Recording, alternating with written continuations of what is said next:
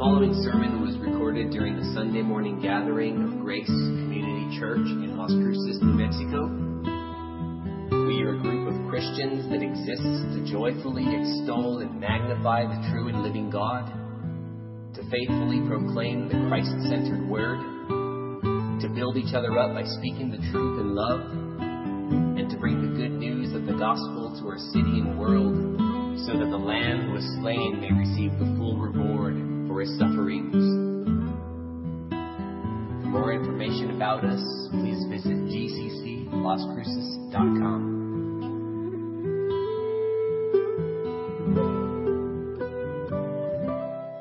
Well, may grace and peace be multiplied to you in the knowledge of God and of Jesus our Lord.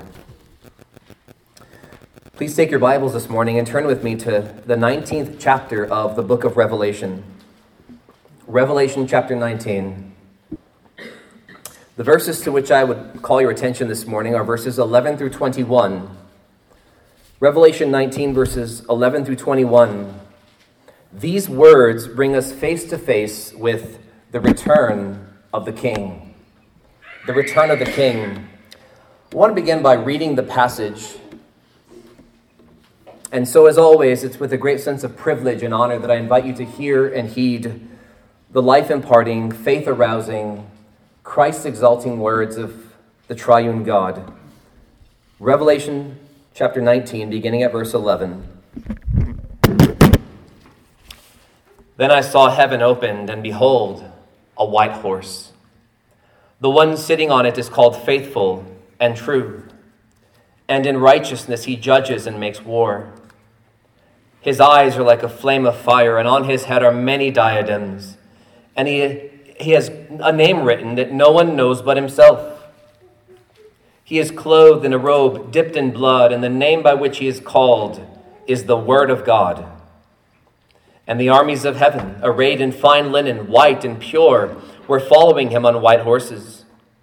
From his mouth comes a sharp sword with which to strike down the nations, and he will rule them with a rod of iron. He will tread the winepress of the fury of the wrath of God the Almighty.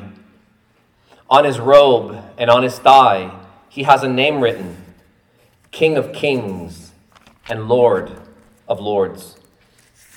Then I saw an angel standing in the sun, and with a loud voice he called to all the birds that fly directly overhead, "Come, gather for the great supper of God, to eat the flesh of kings, the flesh of captains, the flesh of mighty men, the flesh of horses and their riders, and the flesh of all men, both free and slave, both small and great." And I saw the beast and the kings of the earth with their armies gathered to make war against him who was sitting on the horse and against his army.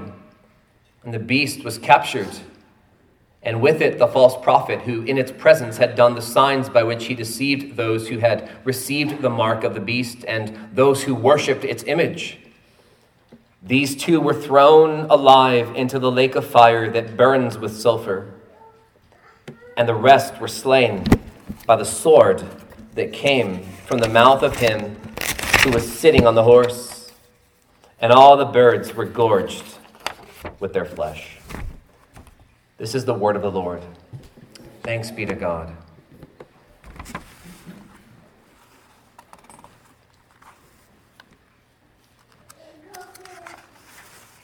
Ever since the Garden of Eden, God's people have been a waiting people.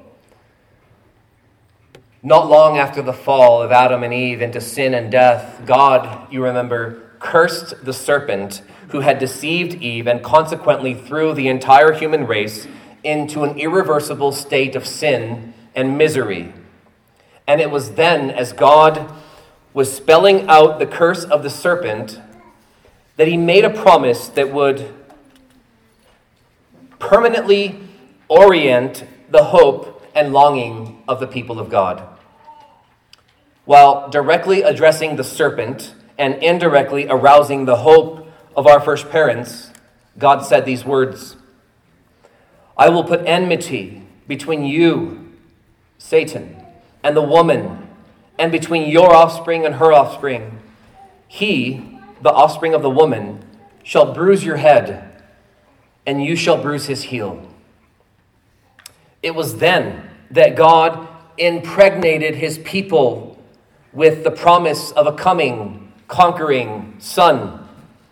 It was this promise that set the entire course of redemptive history on an unswerving trajectory towards the promised Messiah.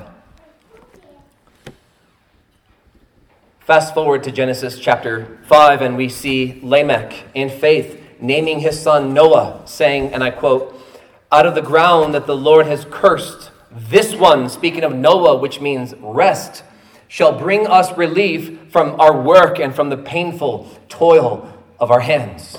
This one will bring us the reversal of the curse." He was hoping that Noah would be the promised seed who would reverse the curse. But we read a little bit further and we see Noah is just not the guy. We see him getting drunk off of his own grapes.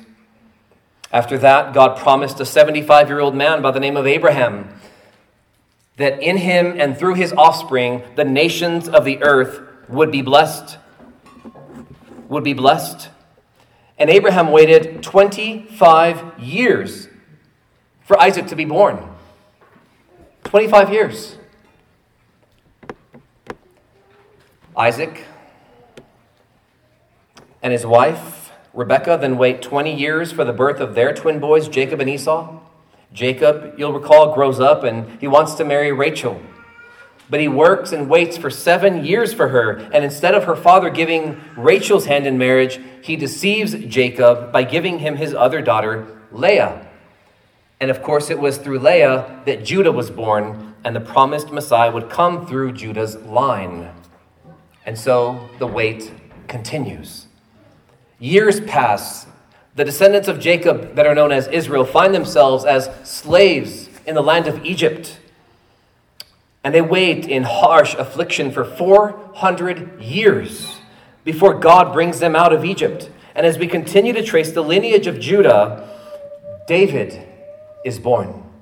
And even though he is anointed by Samuel to be king to replace Saul, many believe he had to wait about 15 years before he actually ascended to the throne at the age of 30. And after becoming king at 30 years old, God made a promise and a covenant with David that one of his descendants would sit upon his throne forever. A promise that would ultimately be fulfilled in Jesus Christ, David's greater son. But from the time God made that covenant with David to the birth of Jesus Christ, 1,000 years had gone by. God's people have always been a waiting people. Meanwhile, God's people are waiting and waiting. They waited through hundreds of years of wicked kings and ruthless rulers. They waited through long years of exile in Assyria and then another one in Babylon. And when one of the final prophets in the Old Testament arrives on the scene after the promised reconstruction of the temple in the days of Ezra and Nehemiah, the prophet Malachi closes his prophecy with these words, and I quote, "For behold, the day is coming, burning like an oven, when all the arrogant and all evildoers will be stubble. The day that is coming shall set them ablaze, says the Lord of hosts, so that it will leave them neither root nor branch. But for you who fear my name," and listen to this promise, "the Son of Righteousness shall rise with healing in its wings. You shall go out leaping like calves from the stall." One of the final promises of the Old Testament. And we know from the time this promise was made to the rising of this Son of Righteousness, the arrival of Christ, that the rising of this sun over the horizon of dashed hopes and years of anticipation, 400 silent years go by. 400 years of silence go by. And finally, when the forerunner of the Messiah is born, John the Baptist, his father, Zechariah, in remembrance of Malachi's prophecy and promise, opens his mouth to praise God and to also address his newborn son, John. And this is what he says to him. "And you, child, will be called the prophet of the Most High. For you will go before the Lord to prepare his ways, to give knowledge of salvation to his people in the forgiveness of their sins, because of the tender mercy of our God. Listen, whereby the sunrise shall visit us from on high.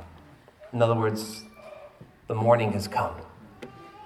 The time of fulfillment had come. After centuries of longing and waiting and crying out for the fulfillment of the promise that God made to our first parents way back when in the Garden of Eden. Jesus is born to a young virgin in fulfillment of Isaiah 7:14. And after 40 days, Jesus' parents, Joseph and Mary, take him to present him to God in the temple. And Luke tells us that while they were there, they came across a righteous, devout man by the name of Simeon, who holds Jesus in his arms and says to God, Lord, now you are letting your servant depart in peace, for my eyes have seen your salvation. He looks into the eyes of this child who can't even talk and sees God's promised salvation. And the reason I bring up Simeon is because he is described as one who was, quote, waiting for the consolation of Israel. Waiting for God's eschatological comfort to be brought to Israel that would come through the Messiah.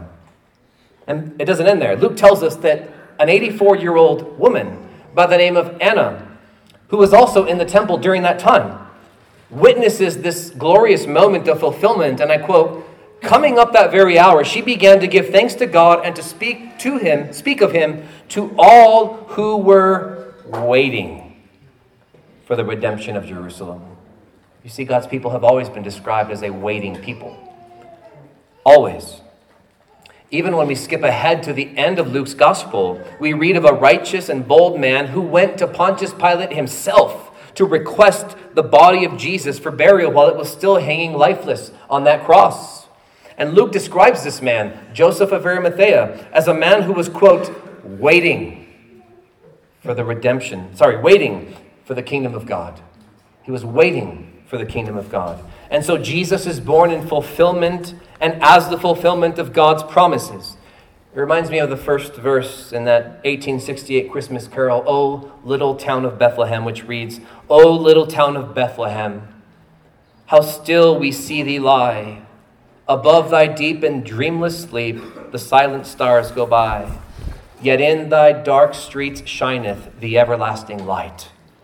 The hopes and fears of all the years are met in thee tonight. The hopes and fears of all these years, dating back to Genesis 3:15, are met in you tonight, Bethlehem. It's here. As we celebrate and rejoice in the birth of Christ this Christmas season, we cannot do so without a view, without an eye towards his final coming, when he will complete everything he began in his first coming. Church, this is our blessed hope. Not just the virgin-born babe lying helpless in the manger. Not just the sacrificial lamb hanging defenseless on the cross. Not just the conquering lion emerging triumphantly from the grave.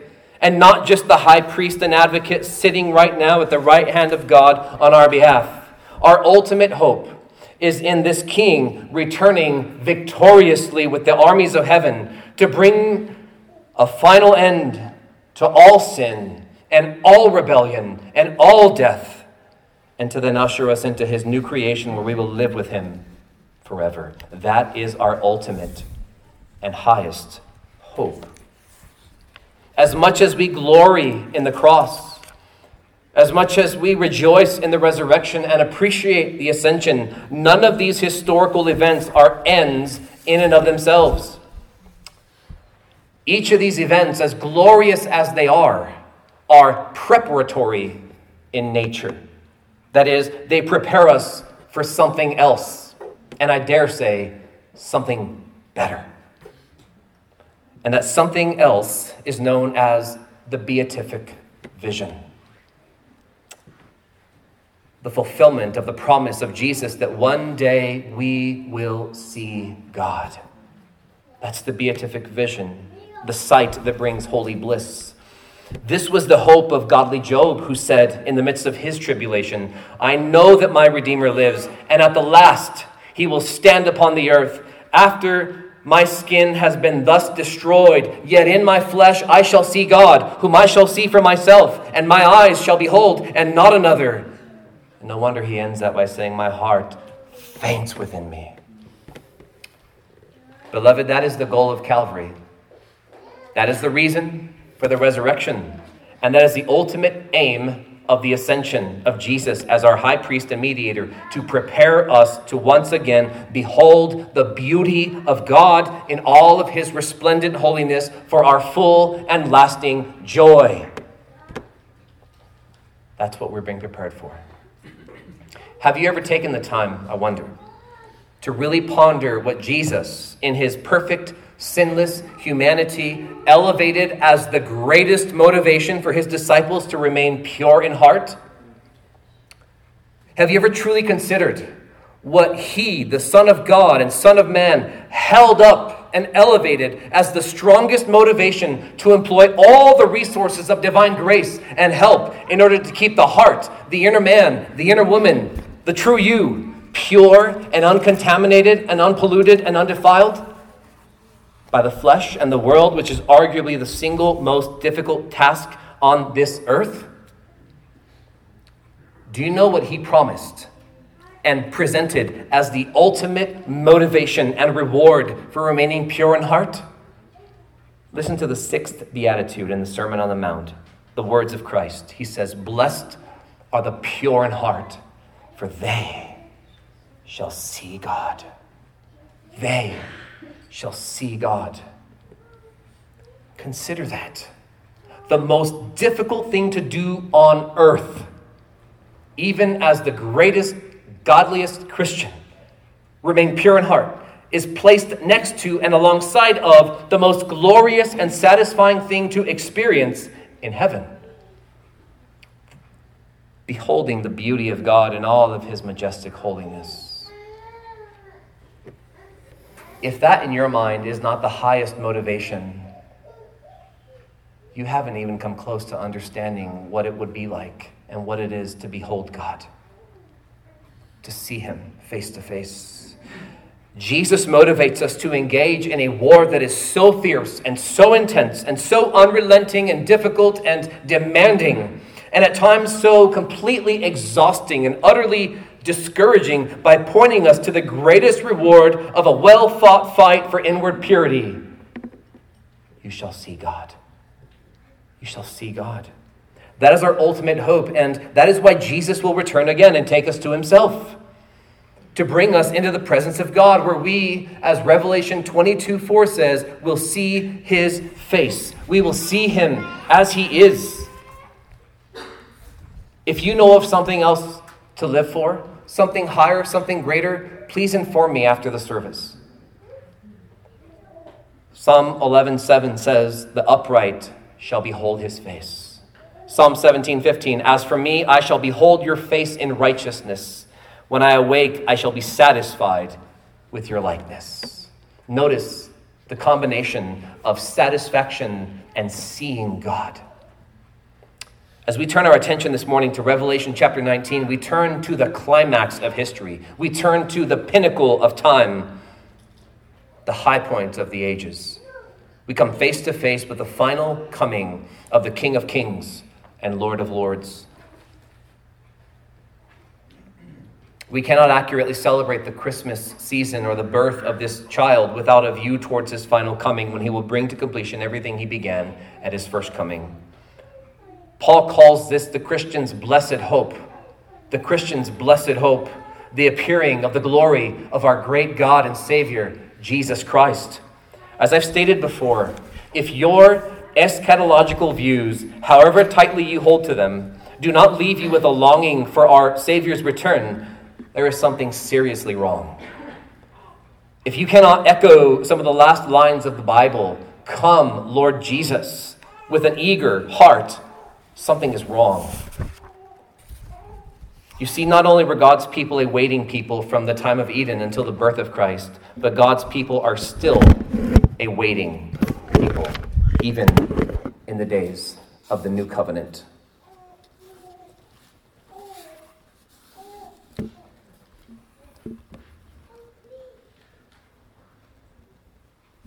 Luke 12:35, Jesus says, "Stay dressed for action and keep your lamps burning and be like men who are waiting for their master to come home from the wedding feast, so that they may open the door to him at once when he comes and knocks." You remember at his ascension, when he's leaving, these angels echo these words. They say, "This Jesus who was taken up from you into heaven will come in the same way you saw him go into heaven." And one author quotes, "This coming again shapes the posture of God's New Testament church into an anticipatory people, just like his people in the Old Testament."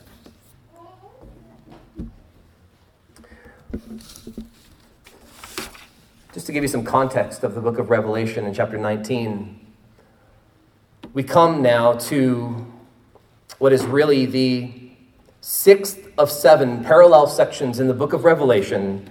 Each section, of course, spanning the entire gospel era from the first coming of Christ to the second coming of Christ and the final judgment. And so, as expected, this section ends with the return of Christ and the final judgment. And what's interesting is that beginning in chapter 12, which I argued a couple weeks ago, we saw the entrance of 4 main enemies that really take center stage from chapters 12 through 22. You remember that the first enemy to enter the stage is the great red dragon in chapter 12. But if you were to continue reading in chapter 13, you read about the entrance of the beast from the sea, which goes on to kind of symbolize political persecution, and then the beast from the earth, which we know to be the false prophet, as he is called here. And then you have Babylon the great prostitute, the world system, distracting, wooing God's people. But what's interesting is that now that we come to 18, 19, and 20, each of these enemies make their exit in reverse order from their entrances. Babylon exits the scene. God deals with her in chapter 18. Here in chapter 19, the 2 beasts are dealt with. And then in chapter 20, verses 7 through 10, the dragon will be dealt with once and for all. And so chapter 19 brings us to the return of the king and the judgment, the exit of these 2 beasts, along with the world of the ungodly.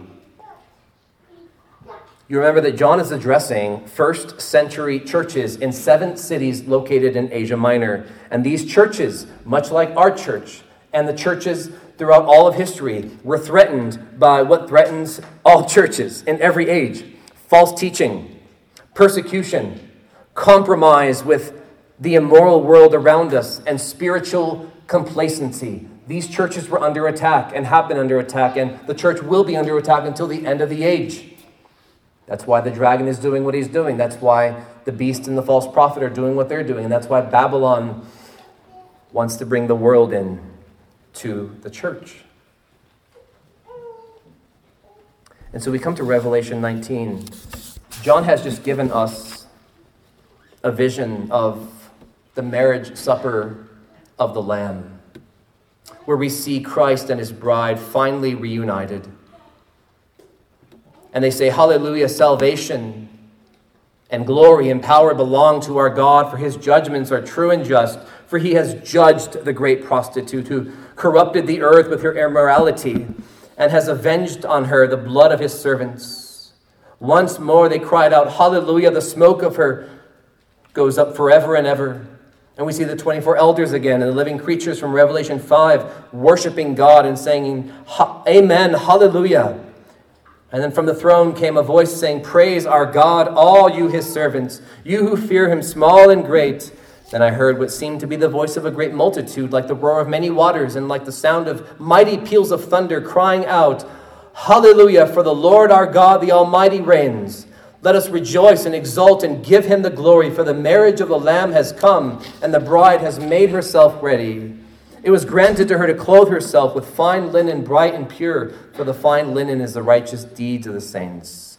And the angel said to me, "Write this: Blessed are those who are invited to the marriage supper of the Lamb. For he said to me, these are the true words of God." And John says, I fell down at his feet to worship him, but he said to me, you must not do that. I'm a fellow servant with you and your brothers who hold to the testimony of Jesus. Worship God. So we read about the marriage supper of the Lamb. But as we come to this final portion in Revelation 19, we come face to face with a different supper, another supper.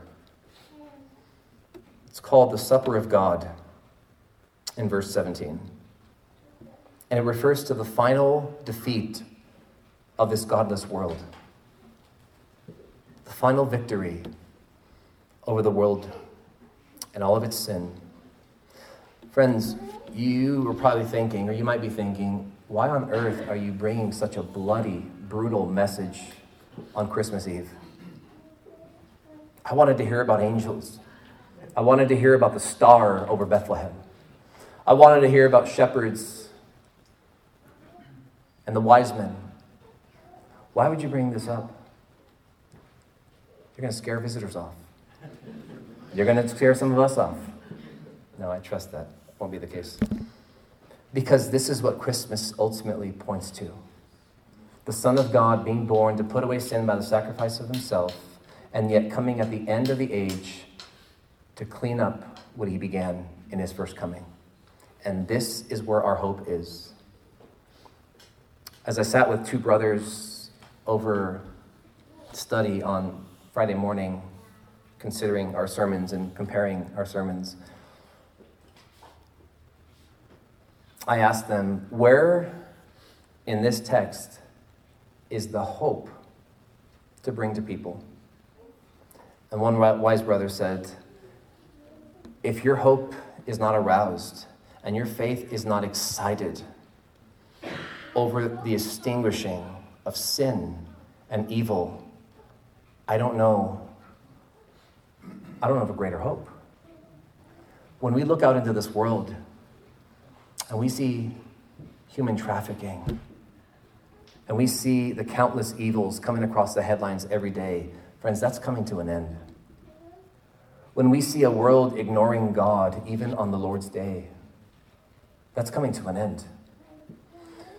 When we see all of these agendas, political and religious agendas, to conform all of us into a godless society, all of that's coming to an end. Right now, this is your time to sin. This is your time to live it up. But it's coming to an end.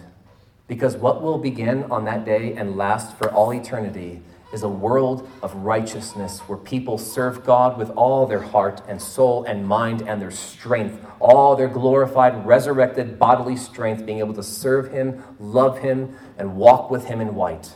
That's what's coming. That's what we are celebrating today.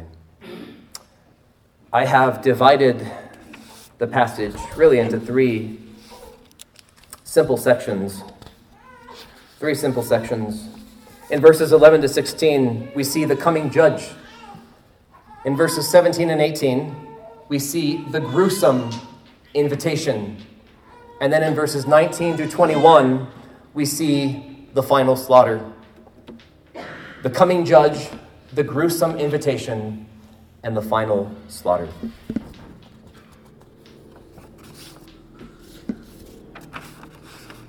Let's consider the first heading, the coming judge. Look at verse 11. Then I saw heaven opened. And by the way, each of these points or each of these divisions in the text really come out naturally because they begin with that prophetic formula, then I saw, or and I saw. Then I saw, verse 11. Then I saw, verse 17. And I saw, verse 19. So it kind of helps us to think of it and divide it naturally. He says, then I saw heaven opened, and behold, a white horse. A white horse. But this white horse is not alone. It says the one sitting on it is called Faithful and True. And in righteousness he judges and makes war. This is one who is coming back in fulfillment of God's promises. He is faithful, meaning He promised that he would come back for his people, and he's making good on that promise. He promised that he would go and prepare a place for us, and he's coming back to bring us to that place. He is faithful. This same one was promised for thousands of years throughout the Old Testament, and he came. Well, if he came once in fulfillment of God's promise, he will, mark it down, come again in fulfillment of God's promise. He is faithful in his word, and he is faithful to his Father. As the Son of his Father, he has come in faithfulness to carry out everything his Father gave him to do as the Son of Man. We saw last week he came in fulfillment of Psalm 8. Psalm 8 in itself is not really a prophetic psalm, but the writer of Hebrews picks it up. And by the way, when the New Testament authors tell us how to interpret the Old Testament, we better listen. We better listen. We saw last week that the problem of the ages, the problem of history, is the problem of dominion lost. Adam and Eve lost their dominion. They transferred that dominion to Satan. They took the crown that God had given them, the crown of glory and honor, and they gave it to the serpent. Well, the Son of Man comes in fulfillment of that promise to crush the serpent. He comes and he removes his crown of glory in heaven, as it were, and he takes upon himself a crown of thorns. And in his battle against Satan, he takes Satan's crown and he crushes his crown, as it were, to the ground. And as the last Adam, the father of a new humanity, God takes an infinitely greater crown of glory and honor, places it upon the head of his Son as the representative of the new human race. And now he shares that crown and that rule and that dominion with all of his people. He is faithful. And notice the other one. He is faithful and true. He is reality. He is true. Everything Babylon and this world has to offer is just transitory in nature. It's fake. Hebrews calls it the fleeting pleasures of sin. You lay hold of it, it's fun, it's fast, it's satisfying, but just for a moment, because there's no true substance behind it. The one who is coming is true, authentic, genuine, the radiance of God's glory, the substance of all that is glorious, the fullness of God in bodily form, residing in the Lord Jesus Christ. No wonder Psalm 17 links up satisfaction with seeing God. I will awake in your likeness and be satisfied in seeing you. He is called faithful and true. And notice, and in righteousness he judges and makes war. This is an echo of Psalm 96, verse 13, where we read that Yahweh is coming and he will judge the world in righteousness. He has come to judge and to make war. And really, this can kind of be misleading if we're not careful, because in war, we think of two sides going at it. Back and forth, back and forth. One missile goes, another missile comes. One missile goes, one warrior goes, another warrior comes. We think of a war as back and forth, but as we're going to see by the end of the scene here, there's no back and forth. There's a gathering of the world by the false prophet and the beast. There's a gathering for battle, but then he ends the battle with the word. It's anticlimactic. You got this. It's like seeing a movie, right? It's just building up. You have all these demonic forces just launching their assaults upon Christ and his people, and then we're waiting, and then the movie ends with just one simple defeat, thrown into the lake of fire. That's it. Because there's no back and forth battle when it comes to God. Notice the description of him. I counted 10 ways that he is described. His eyes are like a flame of fire. This is why he is fit to judge, because his eyes penetrate the soul. They burn through all the facade. They burn through all the pretenses. They burn through all the hypocrisy. They burn through all the excuses. His eyes are like a flame of fire. Again, the book of Revelation is intended to be highly rich in symbolism. We're not meant to take every last thing with a crass literalism. He's telling us something about himself. I mean, if we're going to be that serious, right? I mean, I wonder how the Lord Jesus talks with a sword in his mouth. That'd be hard to talk, right? It's the sword of the word. It's the devouring sword. It's the devouring word, the word of judgment, the word of destruction. His eyes are like a flame of fire, penetrating and devouring everything. And on his head are many diadems. Now this is interesting because we contrast this with some of these beasts, but more particularly the dragon back in Revelation chapter 12, and we see him with 7 heads, 10 horns, and 7 crowns. And we know that these crowns are a temporary crown, right? It's a crown achieved by deceit. Jesus has many crowns, many diadems. On his head are many diadems, because this is the true king. This is the faithful and true one. He is the true Son of Man, Son of David, coming in royal kingship to take back what is rightfully his and to give it to his people. On his head are many diadems. And notice verse 12, the end. He has a name written that no one knows but himself. Oh, friends, this is so precious. We read sometimes in the Old Testament how a name, or God, withheld the sharing of a name. You think of Jacob wrestling with the angel, and he wanted to know the angel's name, and the angel would not tell him. We read of Samson's parents who want to know the name of this angelic visitor, and he says, I'm not going to tell you my name, but I'll tell you it's wonderful. You see, when you know a person's name, there's an element of control. There's an element of being able to wrap your arms around them and fit them into your box and understand them. But when Christ comes again in glory, there is something about him that this world has never, ever, ever seen. The world will see a side of the Lord Jesus that no one has ever seen before. No one knows but himself. There's an element, a side, an attribute of his that, came out here and there in the turning over of tables in the temple. There was an element of seeing his holy wrath when we see parents, mothers wanting to bring their children for Jesus to bless them, and the disciples held them back, and we see Jesus' righteous anger there. But oh, friends, we on that last day will see a side of him that no one knows but himself, because it will be revealed in that day for those witnessing it. We will see a wrath so fierce that it will make the flood of Noah's day look like nothing. We will see an element to the Lord Jesus Christ that will make the hills and the mountains shudder. We will see kings and captains and all of their strong armies begging for rocks to bury them, Revelation chapter 6, to hide them from the face of him who sits on the throne and from the wrath of the Lamb.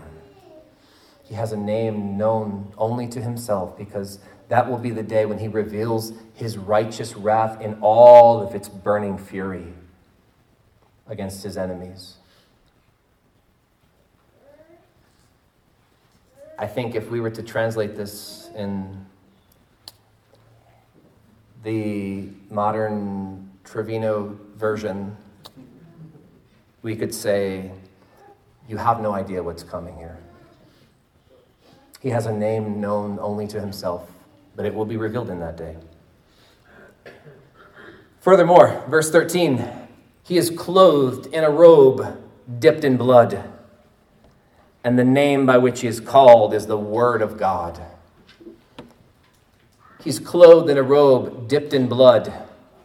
This is not the blood that we spoke of or we saw back in Revelation chapter 5, the blood of the Lamb that ransomed people for God. No, this takes us back to Isaiah 63, verses 1 to 3, where we find the question, who is this who comes from Edom in crimsoned garments from Basra?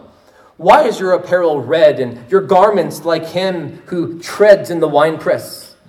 And then God speaks, I have trodden the winepress alone. Their lifeblood spouted on my garments and stained all my apparel.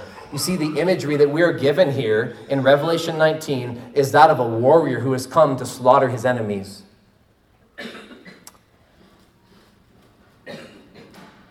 When it comes to certain eschatological views, particularly postmillennialism, something in me wants to believe that. Wants to believe that the gospel will triumph. And one postmillennial view is that what we see in Revelation 19:11 through 21 is really a picture of the church age where Jesus is riding victoriously and the gospel is conquering the world. I want to believe that. But the imagery that we are given here is that of judgment and slaughter. Those aren't synonyms for conversion.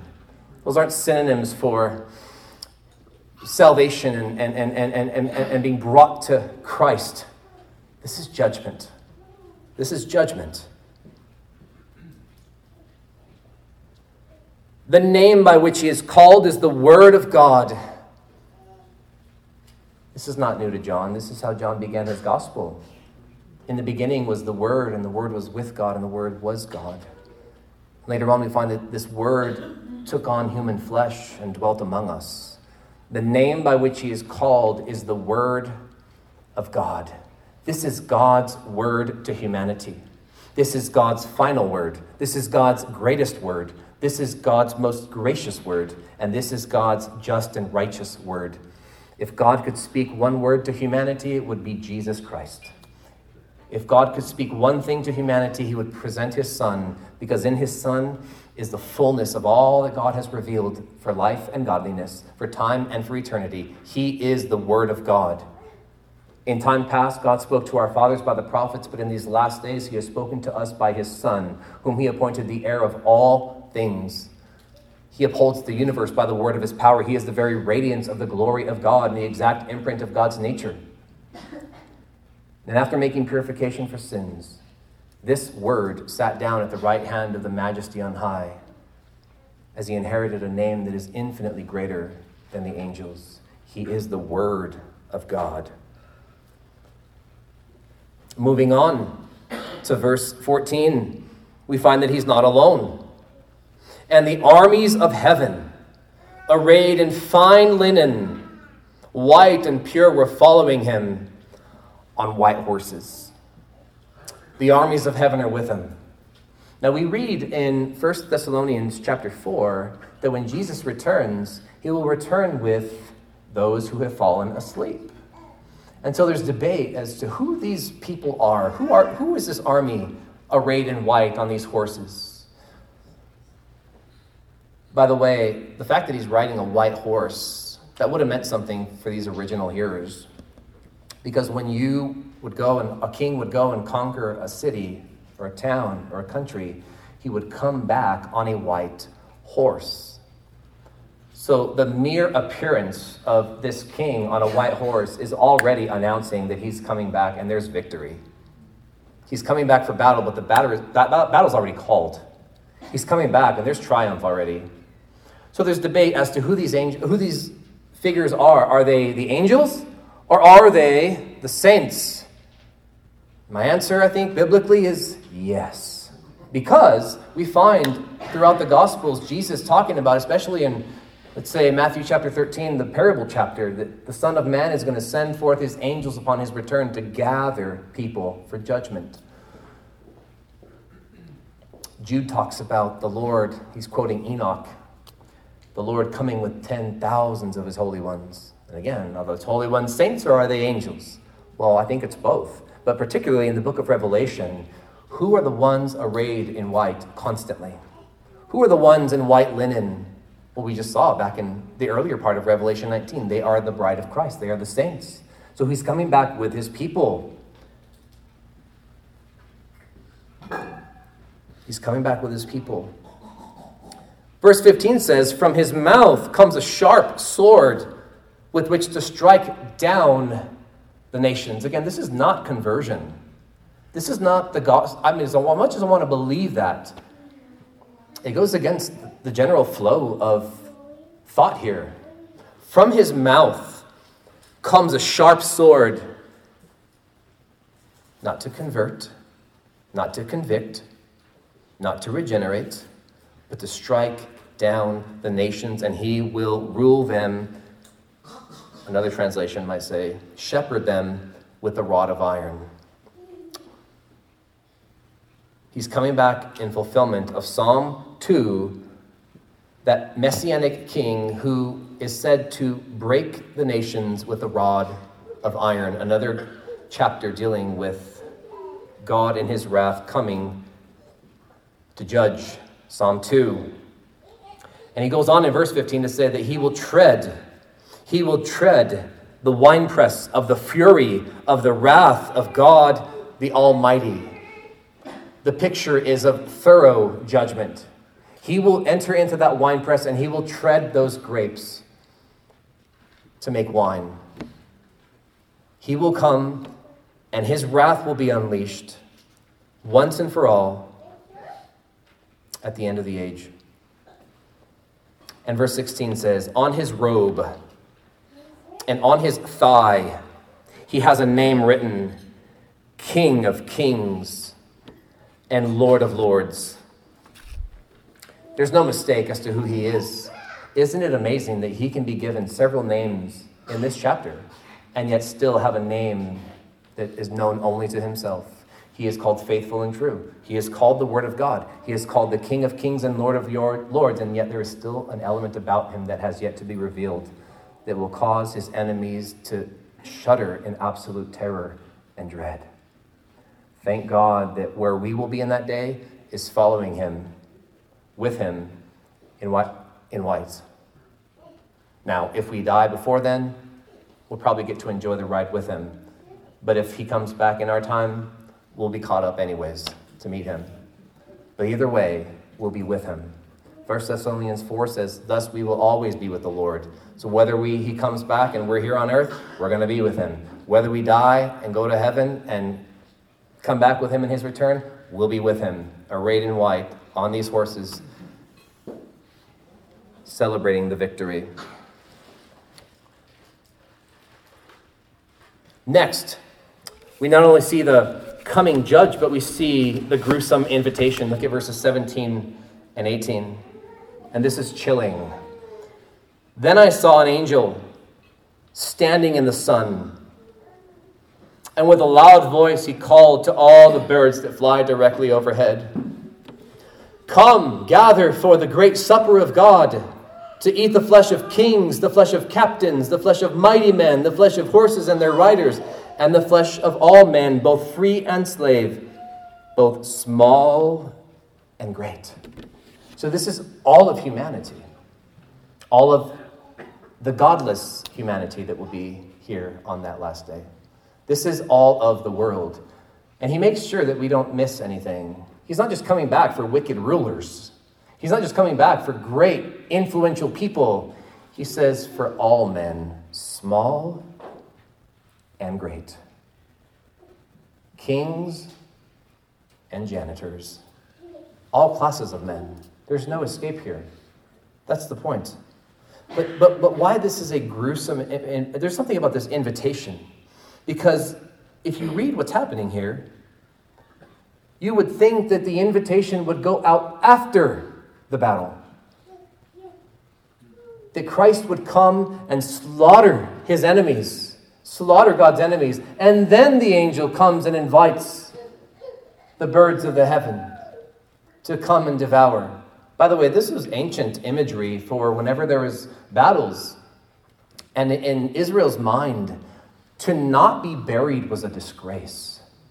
To not be given a proper burial was disgraceful. And so the fact that there's not even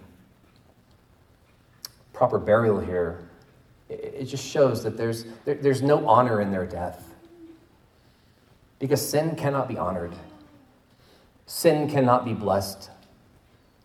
A life of ignoring God and blaspheming God in heart and in life is not an honorable thing. But the fact that the angel is inviting before the slaughter, again, is a preview that, hey, just watch. You're going to be able to devour the flesh of kings and all these men. Why? Because he's calling the victory here. That's what's happening. He's calling it. It's like saying, birds, get ready. Birds, prepare. Birds, just wait. You're going to have the feast of a lifetime. And he's in the sun, capturing everyone's attention. The brightest thing in the sky. There's no mistake as to what's happening here.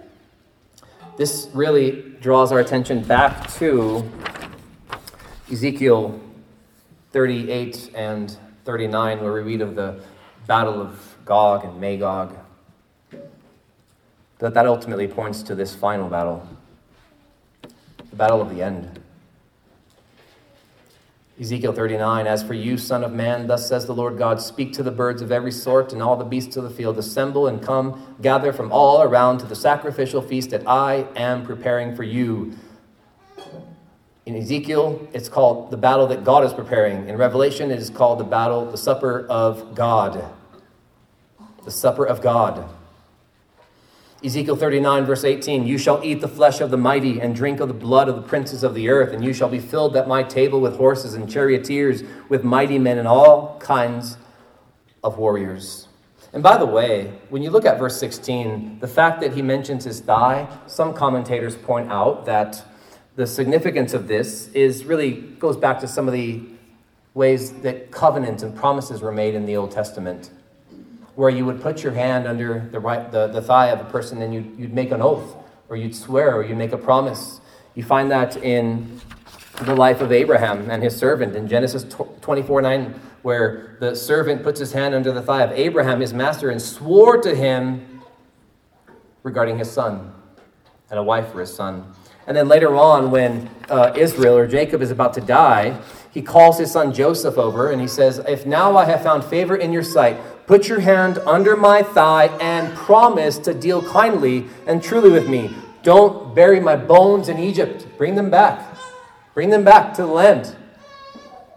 And so the fact that, this, again, symbolism, significance that we find here in the book of Revelation, Jesus is coming back with King of Kings, Lord of Lords, written on his garments and on his thigh, in faithfulness to his promise and his oath and his own swearing that he will come and make things right.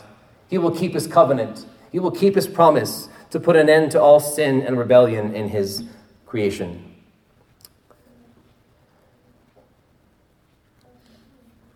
That is the gruesome invitation, even before it happens, even before the feast.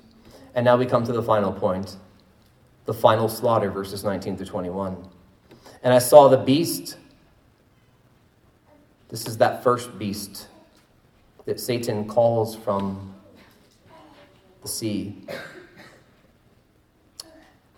And the kings of the earth with their armies gathered to make war against him who was sitting on the horse and against his army. The picture here is humanity raging against God, as Psalm 2, verses 1 and 2 says. Why do the nations rage, and why do the peoples plot in vain? The kings of the earth set themselves, they posture themselves to go against the Lord and against his anointed. A chapter that's quoted, yes, in David's day, against David, but also quoted by Peter to talk about the time when the kings of the earth assembled themselves against the Lord Jesus and all the peoples of Israel, the rulers, the religious rulers, to take counsel against Jesus, how they might put him to death. So it has application there, but it also has application to the very last day when, again, this one who comes to rule the nations with a rod of iron finds all of this resistance.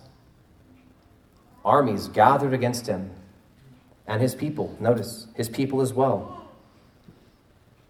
And the beast, verse 12, here's the anticlimactic thing of the...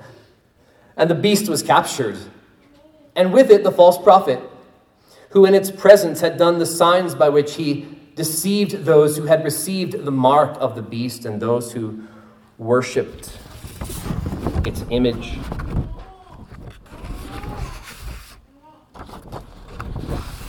So much for a battle. So much for a war. The beast is captured. The false prophet. It's interesting because, and I think rightly so, one commentator pointed out how more than likely this beast and this false prophet, these beasts in Revelation, they find a different fate, or a different way to exit, I should say, as the people, the individual people here. So it could be that as humanity is really slain by the sword and experiences death, and then the second death, these beasts just kind of escape the whole thing and just go straight to the pit, which, according to commentators, they believe that the reason that is because these are symbolic of systems in the world. The political power, the first beast, and religious deception, the second beast. All kinds of religious deception will be done away with, and that is going to be a glorious day when political powers that are anti-God and anti-Christ will be gone once and for all. When the persecution of God's people is done once and for all. When he deals with the kings of this earth, the rulers of this wicked world. And by the way, we find God's people in the book of Revelation to be a waiting people. We find the martyrs in heaven saying, "Oh Lord, how long till you avenge our blood?" Right now is a time of waiting. We're waiting for the return of Christ, but we're also waiting. There's saints that have gone before us who are waiting for God to take vengeance on their enemies. And one of the things we learn in this text is that vengeance is his.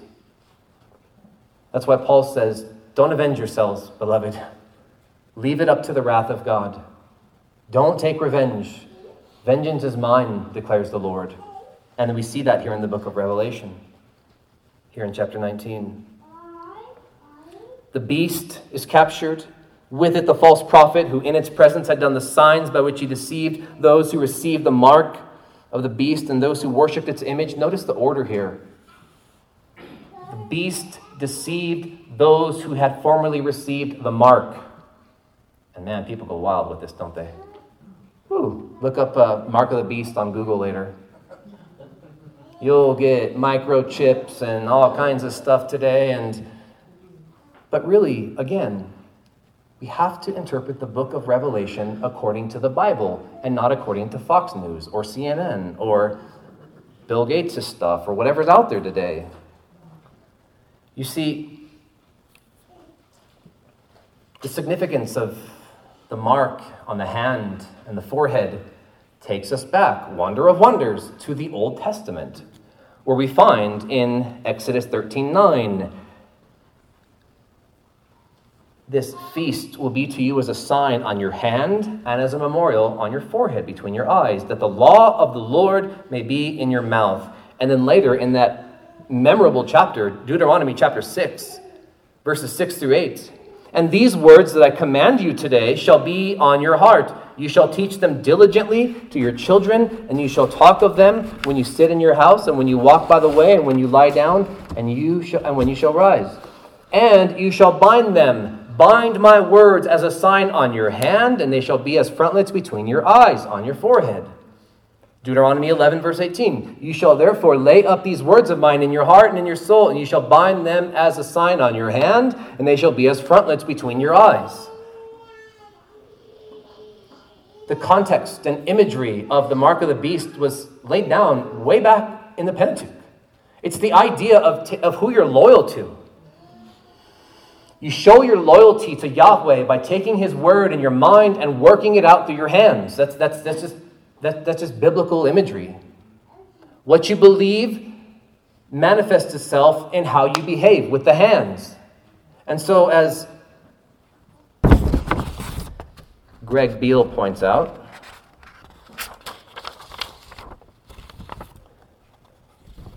the forehead represents ideological commitment, and the hand, practical outworking of that commitment. And likewise, as a travesty of the signs of membership in the old community of faith, the beast's marks on the foreheads and on the hands of the worshipers refer to their loyal, consistent, wholehearted commitment to him. So if you're worried about accidentally getting the mark and then being eternally doomed, be at rest, friend. Do you really think that the all-sufficient work of Christ as our Savior can be nullified by accidentally going and getting a chip in your hand? Friends, whatever this mark is, and Beale has good reason to believe that this is trans-temporal. In other words, that this kind of transcends all ages. So, for example, in first century church, you had everyone worshiping Caesar, and the church was pressured to worship Caesar. If you were to go and pledge your loyalty to Caesar, that was one way of really severing your loyalty to Christ. But it's something in every age, isn't it? Every age has something to bow to. Every age, in every era, Babylon, the great prostitute, the great harlot, is calling you in to her, calling you in away from Christ. So whatever this mark is, we know that for sure it is a conscious act to turn away from God and to pledge your loyalty to yourself, to Satan, to sin, to this world. Right? You don't have Christians accidentally getting this mark. This is something deliberate in the book of Revelation. But all that's going to be done away with. Christ is going to defeat his enemies. As we come to the final verses, it says these two, the beast and the false prophet, were thrown alive into the lake of fire that burns with sulfur. And the rest of humanity were slain by the sword that comes from the mouth of him who was sitting on the horse. And all the birds were gorged with their flesh. Merry Christmas, church. The rest were slain by what? The word of God, which is sharper than any two-edged sword. It pierces to the division of soul and spirit, of joint and marrow. It judges the thoughts and intentions of the heart. Jesus said that it will be the word of God that judges people on the last day. The word that proceeds forth from eyes that see everything, that devour all masks, all hypocrisies.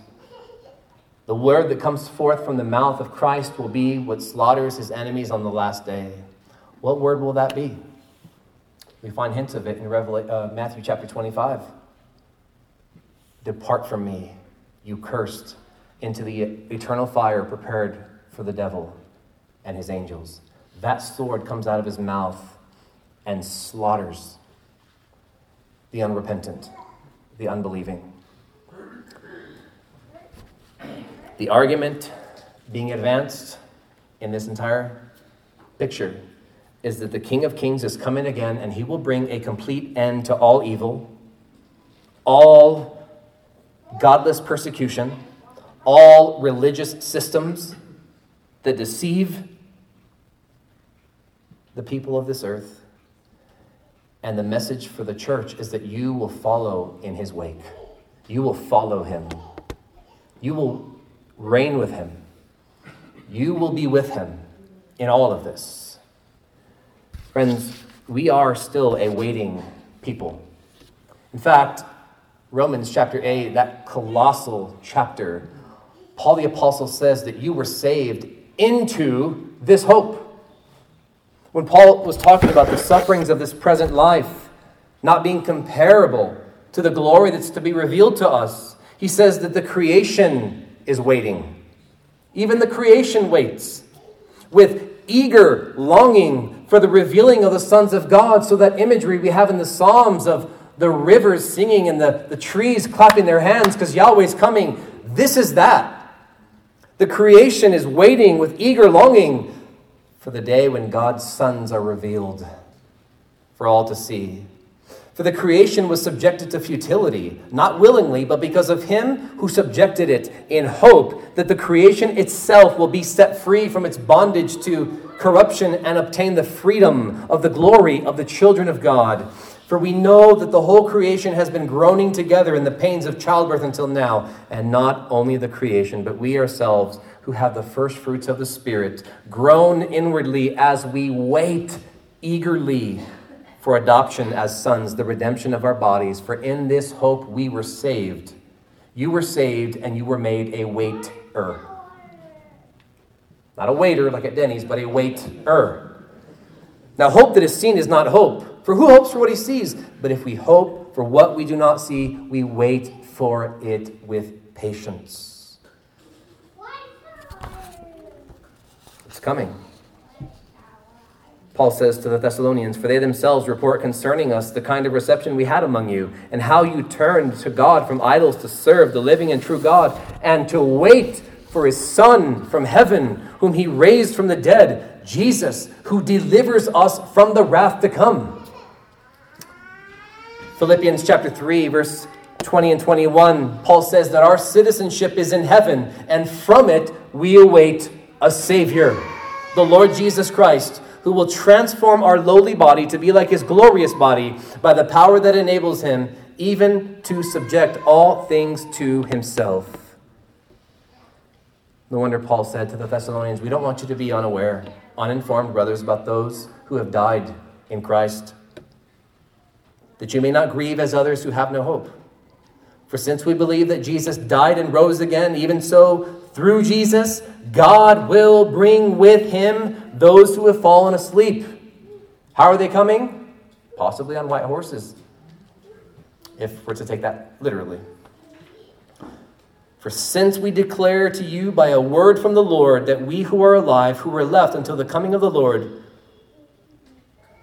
this is what we declare.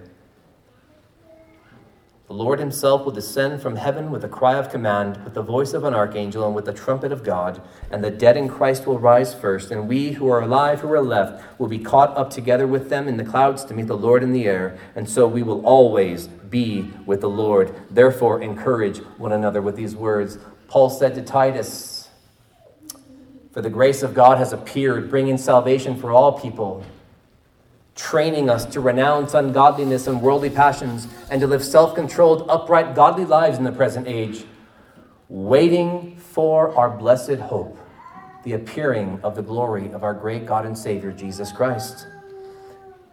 This is his second coming. The writer of Hebrews calls it his second coming. Just as it is appointed for man to die once, and after that comes judgment, so Christ, having been offered once to bear the sins of many, will appear a second time, not to deal with sin, but to save those who are what? Eagerly waiting for him. James says it too. Be patient, brothers, until the coming of the Lord. Behold how the farmer waits for the precious fruit of the earth, being patient about it until it receives the early and late rains. I could go on and on. Peter talks about it, mentions waiting 3 times in like a handful of verses. 2 Peter 3, verses 11 to 15. Waiting for and hastening the coming of the day of God. Question is, how do we wait? Every sermon should have a so what behind it. Think of Steve Lawson learning how to preach, and R.C. Sproul's there with a sign that says, so what? What does this mean? Jesus is coming. Merry Christmas. Slaughter coming. Merry Christmas. So what? Friends, we're to wait. But how we wait makes all the difference in the world.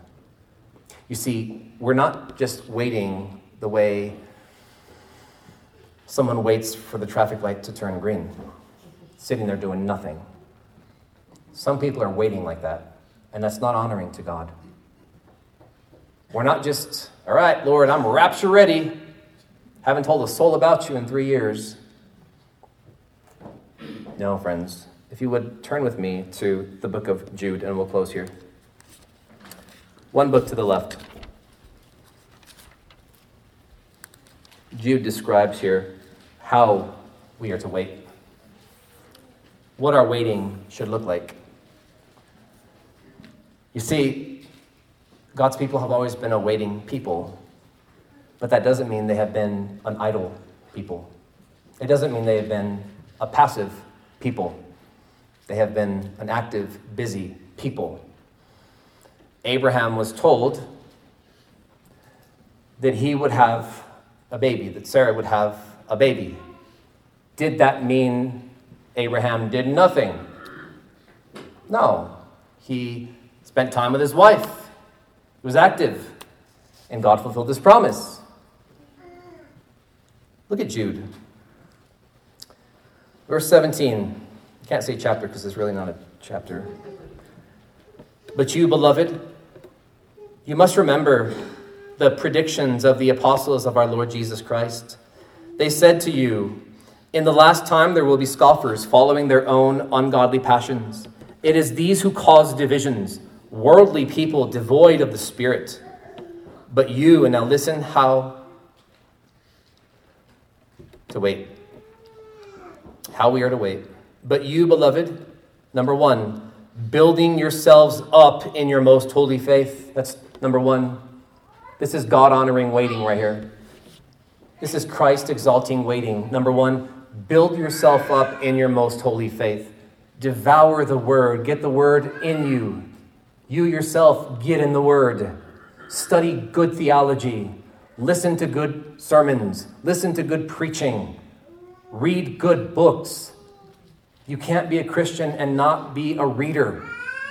Pray for God to give you a heart to devour truth and books that help you to love the truth and be loyal to the truth and to share the truth. Build yourselves up in your most holy faith. That is your faith that is so unlike anything in this world. It is most holy because its object is most holy, the Lord Jesus Christ. He says, secondly, the second ingredient for God-honoring waiting is this: praying in the Holy Spirit. Why does he say that? Because we don't know what to pray for as we ought. Like Romans 8 says, but the Spirit helps us in our weakness.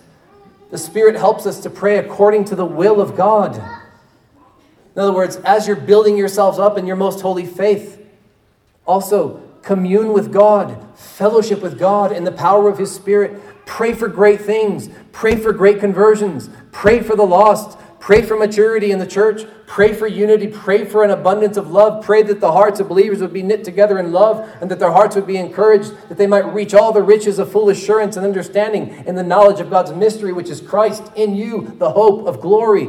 Pray in the Holy Spirit. Ask for the Spirit's help. Ask for the Spirit's perseverance. When we pray in the flesh, we endure maybe 30 seconds.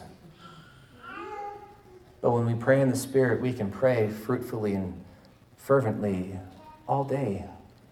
Having dedicated times, yes, but just going about our day in the power of the Spirit, communing with God, praying for the lost, praying to be a better husband, praying to be a better wife, praying to be fruitful, praying to be a faithful believer. Prayer, building, ingredient number 3, notice, keep yourselves in the love of God. Keep yourselves in the love of God. Keep yourselves in the love of God by keeping yourselves within the parameters of God's warnings and God's promises. Keep yourselves in the love of God by devouring a proverb a day.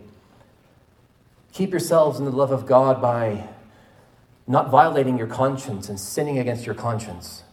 Keep yourself in the love of God by turning your eyes away from beholding worthless things.